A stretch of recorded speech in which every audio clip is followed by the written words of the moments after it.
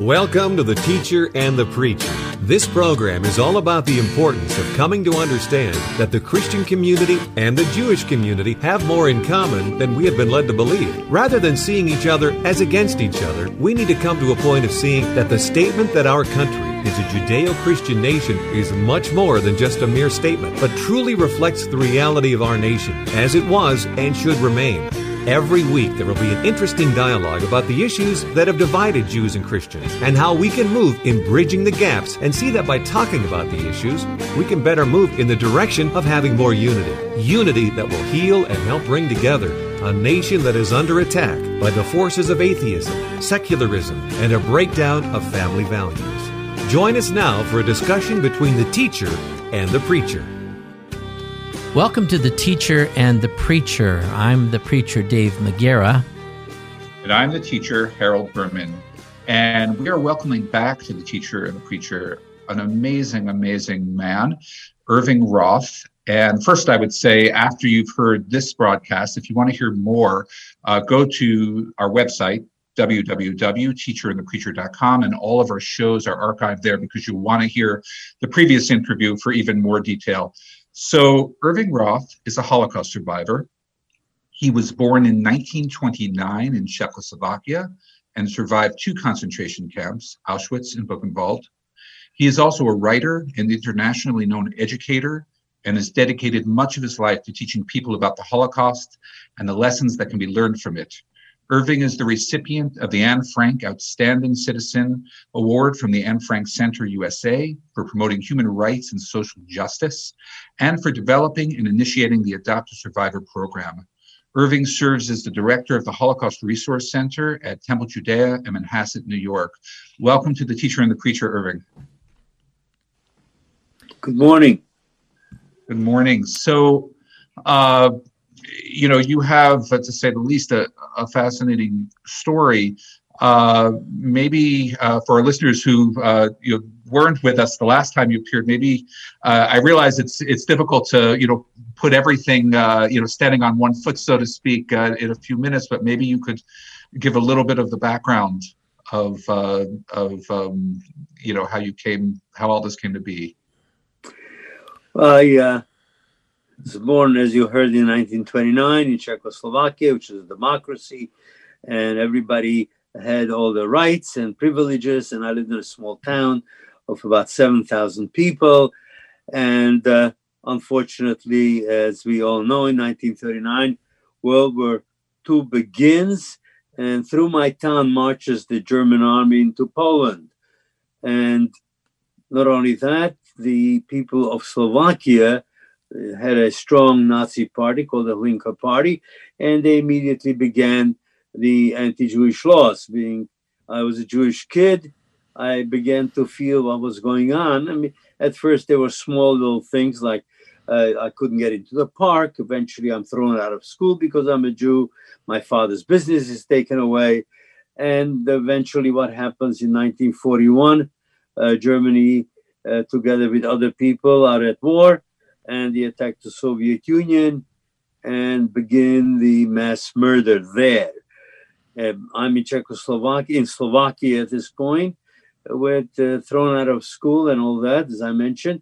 And at this point, we don't know what's going to be happening because the Axis powers are making huge progress. Their step in 1941 June, attacking the Soviet Union, though they had an agreement with the Soviet Union not to each other to have a peace accord. Nevertheless, Germany, Slovakia, and Hungary attacked the Soviet Union and begin the murder of Jews en masse. And of course, it's since it is the issue really is getting rid of all the Jews of Europe, what they refer to as the final solution. And by 1942, 6 death camps are operational. In my town, in the summer of 42, there's a knock on every Jewish home. The Jews are first put into the synagogue for about 36 hours, about 1,800 of them out of the total 2,000. And then they're marched to the railroad station, and disappeared. I'm lucky with my family. We stayed there for a while. Eventually, we managed to get into Hungary. Now, Hungary, till 1944, the Jews were relatively safe. The men were in a slave labor force, but the families were at home. And after the war was over and they're going to win, then they're going to deal with the issue of Jews, unlike every other country in Europe, which was dealing with the Jews immediately, right then and there. But in 1944, Hungary decides, together with the little help from Germany, to take the Jews of Hungary, 437,000 of them in 53 days. Wow. Takes them from their homes to cattle cars, to Auschwitz mostly, and other places, and the murder of the Jews of Hungary against my grandfather, grandmother, my aunt, my cousins, and I arrive in Auschwitz in the spring of 44. They are all murdered. I managed to survive, and as you heard, I wind up in Auschwitz and eventually in Buchenwald, where I am liberated by the American army. And so that's really the short of it. And I was very fortunate because my parents survived. They actually were hidden by a Christian family in Budapest, and they managed to both survive. And in 1947, I came to these United States, and life changed considerably, as you can imagine. Yeah. So in a few minutes, that's the situation. That's amazing, by the way, just that you're able to pack all of that into such a short amount of time. I'm very impressed. And you've dedicated actually a good part of your life to educating people really everywhere about just the evil of the Holocaust, that why it can never happen again, and then the anti-Semitism that we're seeing even in its current incarnations. Right, and the real problem is that it all began with words. As you can imagine, what happened in Germany right after World War I, the Jews were really blamed by Germany that they lost World War I due to the Jews. And of course, that's nonsense, because like my father, for instance, who served in the Austro-Hungarian army for 4 years on the Russian front, a dedicated soldier who begins his life in the army as a second lieutenant. By the time World War I is over, he's a major, decorated soldier, and fought for Germany and for Austria and for Hungary. Yet by the late 1930s, the propaganda machine totally blames the Jews, and the only solution to every problem that Europe has, in fact the world has, whether it's a depression or inflation, it's the fault of the Jews. So they use that as a basis for discrimination and eventual murder. So, Irving, on this particular issue and the growth of anti-Semitism, one of the things that you have dedicated yourself to recently has been really capturing your story and putting it on film. And I'm very excited that our listeners have a chance to know that your story is going to be coming out in the form of a movie in October 13 and 15. I think this is very exciting. Tell us a little bit about what that movie really consists of and how it came about that they decided to take your story and put it on film. Well, the movie really has two characters in it, basically, the basis of it, although there are other people who are making appearances, small vignettes, but basically it has to do with the life of two people. One, me, born in 1929. But there's another person involved here who began his life in England, a son of some Afghanistani family, and living in Afghanistani enclave. and obviously hatred of the Jews is part and parcel of his life. So by the time he's a young man, 18, 20 years old, he is totally convinced that the Jews are the cause of every problem, and in particular in the Middle East. And so the only solution to that is to become a jihadist and begin getting rid of Jews, taking away their power, so to speak. And he is ready to join the jihadists by being trained for terrorism, and somehow comes upon a book, again, words. And he reads the book. It's a book, The Cause for Palestine, for Israel, by one of the professors at the university at Harvard, and reads it. And of course, it shows that the Jewish people have some right to have a country of their own. And of course, he looks at it and reads it, and he says, "This is propaganda. This is all nonsense. This is all made up." Because the reality is that the Jews are evil. They are a country, Israel in particular, is a country of apartheid and practicing genocide. And that's what his position is, because this is what he's lived in with for 20 some odd years.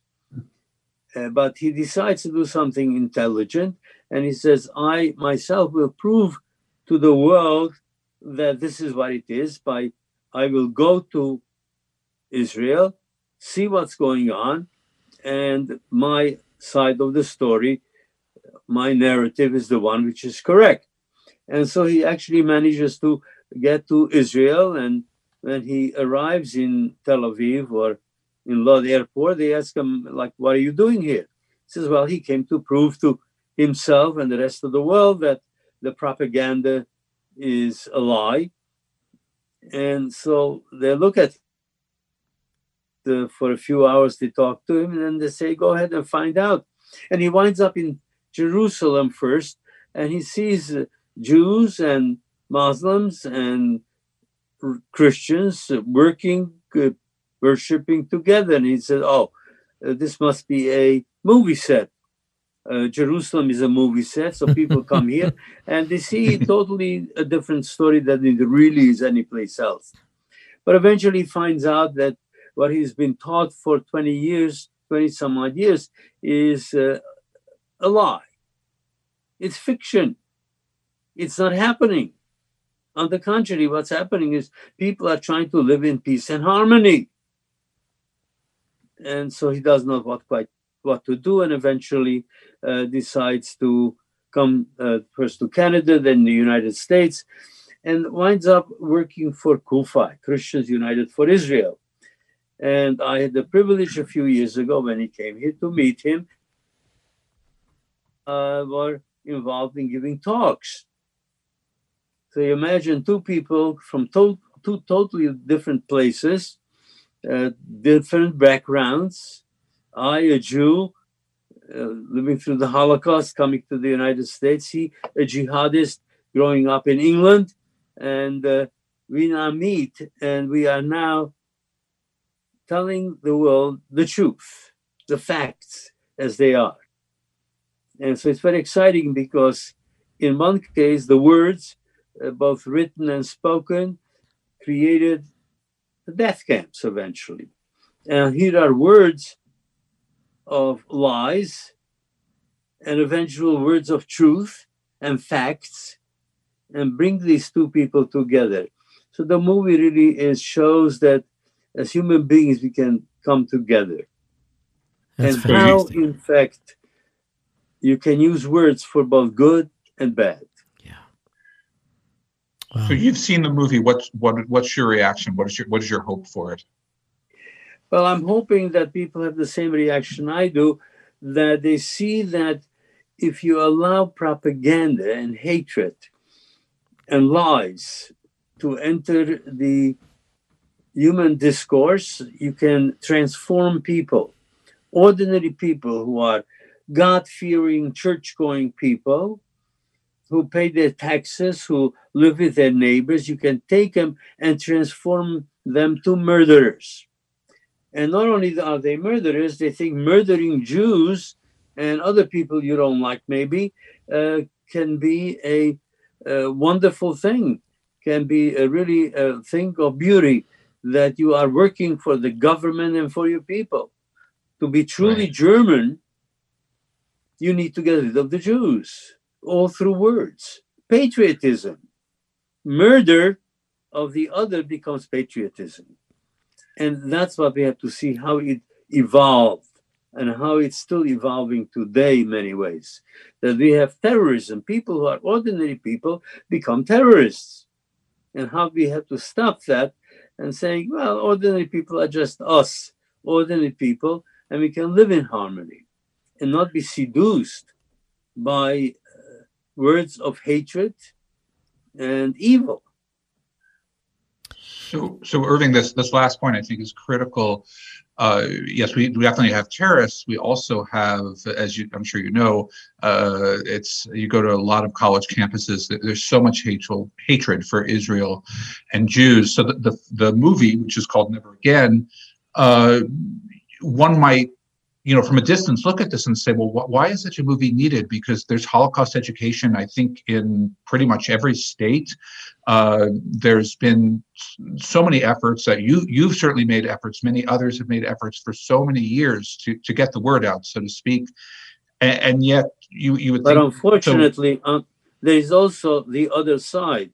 And that is people on the college campus, particularly, is the most difficult in a way, because there are professors who believe in things that are not true, yet they propagate that. And the reason they can do it because they are tenured professors.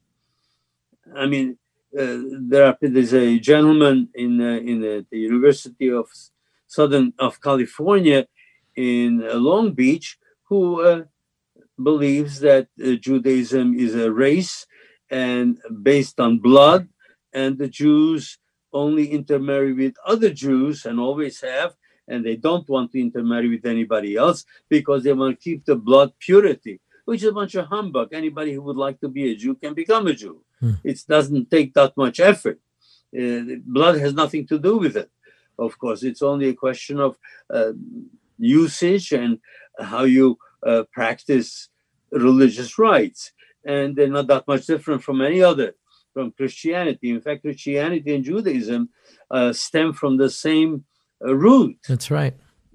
So, but what people have done is now, and there are those, of course, who say that the Holocaust never happened, that the Jews made it up in order to say, hey, feel sorry for us, and we can do whatever we can do because we were persecuted, and therefore you have to give us everything. And if we persecute other people, that's okay, which we don't.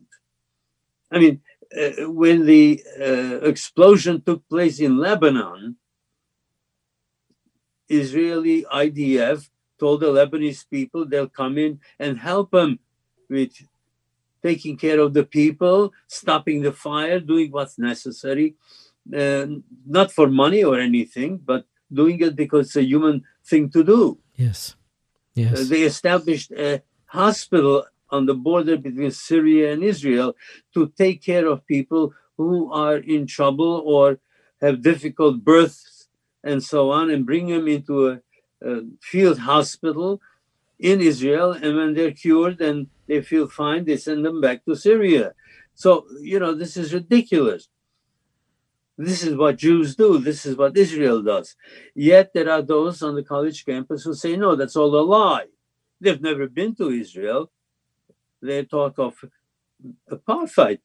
I've been to Israel many times. I haven't seen a single sign that says for Jews only, for Muslims only, for Christians only, in a bus or in a hospital or any place else.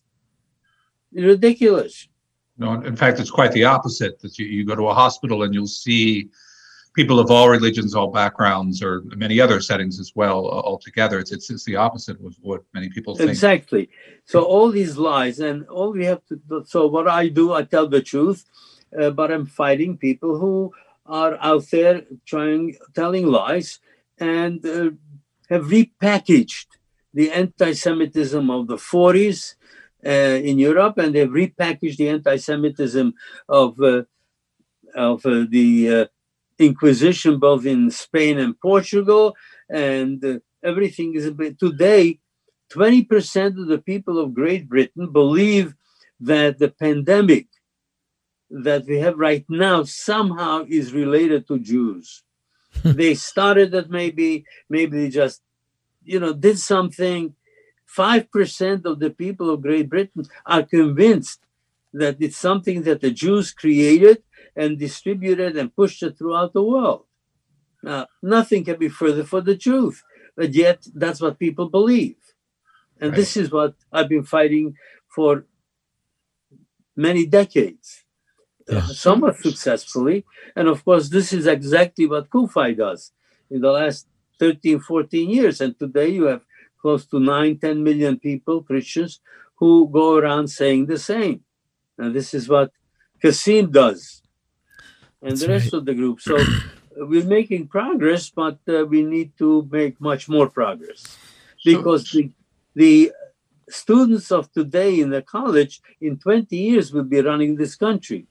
And Right. if they're influenced and their soul is tainted by these lies, when they become members of Congress, they will try and destroy Israel That's and the right. Jewish people. And unfortunately, today, we actually have Congress people who are believing in boycott and divestment and sanctions, if you look at the details of that particular concept, it's the economic and eventual the destruction of the Jewish state. Sure. Absolutely. So, So this is what we're fighting. so Irving, if I could just ask you, because you've spoken to a lot of audiences and you've seen a lot over the years. So if we take somebody like Kassim, your partner in this movie Never Again, and it's fairly easy to understand where his hatred of Jews, before he turned around, where it came from. He was raised with it. And if you look at many Palestinians today, they're raised with it. And you can understand, well, they hate because they were educated to hate. But yet, there's a whole other kind of anti-Semitism. This 20% of people in England, for example, who think the Jews had something to do with coronavirus. And you get the same thing with 9/11 and a lot of other things. And these are not necessarily people who were at least actively raised to hate. They grew up more or less normally, and yet they have these warped concepts of Jews. And I just wonder if you have any thoughts about where this comes from. Well, the problem is that extremes, be that they're being right or left, unfortunately, are basically haters. I mean, hate of the other is part and parcel of the extreme right and extreme left.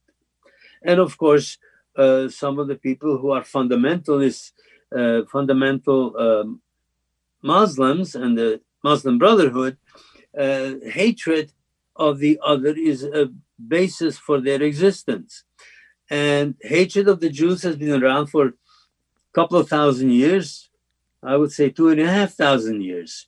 Why and how we can discuss in more detail at some other time, but that has been packaged and repackaged. Look, there was a period of time in the United States where some of the leaders, the economic and political leaders, were anti-Semites, said the Jews don't belong. In fact, when I was growing up in Czechoslovakia and Slovakia, they said the Jews don't belong there. They're a separate race. In Germany, already in the late 19th century, a gentleman who was a writer, he also was a member of the German parliament. He says, in German, he said, translated freely, the Jews are our misfortune. Saying as long as the Jews exist, it is something that is evil. They try to transform the world into something which we don't believe in. Now, the funny part is that Judaism and Christianity is fundamentally the same moral and ethical aspects to it. Yet you find Christians who hate the Jews. And where did it come from? Well, in many different ways. Until the 1950s or 60s, there was the idea that the Jews killed Christ, and therefore they had to be punished. They are a witness people, and they have to be punished and made an example of. And it didn't change to the 1960s. That dogma was totally shown to be false. Jews had nothing to do with it. And besides that, we're talking Jews 2,000 years later anyway. And so these hatreds keep being repackaged. Absolutely. In different ways by different groups, groups that want to say, yes, there is a difference between us and somebody else. It's that aspect of it just bring out the worst in human beings. This differentiation that we're better than anybody else, and there's these other people. And of course, the Jews have been the other for a long period of time. And that has remained. Look, there are people like Henry Ford, who hated Jews. He was a down deep anti-Semite, who helped publish a book called The Protocols of Elders of Zion, which says that the Jews are trying to take over the world through economic pressure and owning the newspapers and all that, which is, of course, absolutely false. It's not true. Yeah. Irving, can I just jump in here for just a second before we run out of time? I want to encourage our listeners. Listen, this movie is coming out, Never Again, the story of Irving Roth and his experience, not only in the Holocaust, but what he's contended with, along with many, many other Jews for way too long. But it's got such a unique twist to it because, as we mentioned in the program here, we've got what was a former jihadist that has come full circle to really become just a dear and precious friend to Irving.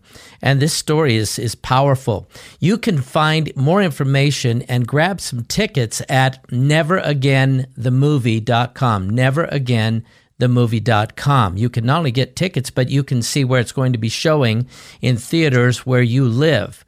And I want to encourage our listeners to go to that website, neveragainthemovie.com. So, Irving, I'm not exactly sure what your schedule is, but I'm wondering if you can join us for one more program because we're just about out of time, and this is such a good conversation we're having. Can you stay over and do another program with us? Absolutely. The only thing I want to do, I need to get some water. Perfect. Well, listen, you do that while we get signed off this week. I want to thank you for listening again to The Teacher and the Preacher. And always a joy to be with you, Harold. Always a great chance to be together. And we've so enjoyed our special guest, Irving Roth. And as you just heard, he's going to be with us again next weekend. Until next weekend, I want to encourage you to write us at theteacherandthepreacher@gmail.com. We read all of the emails.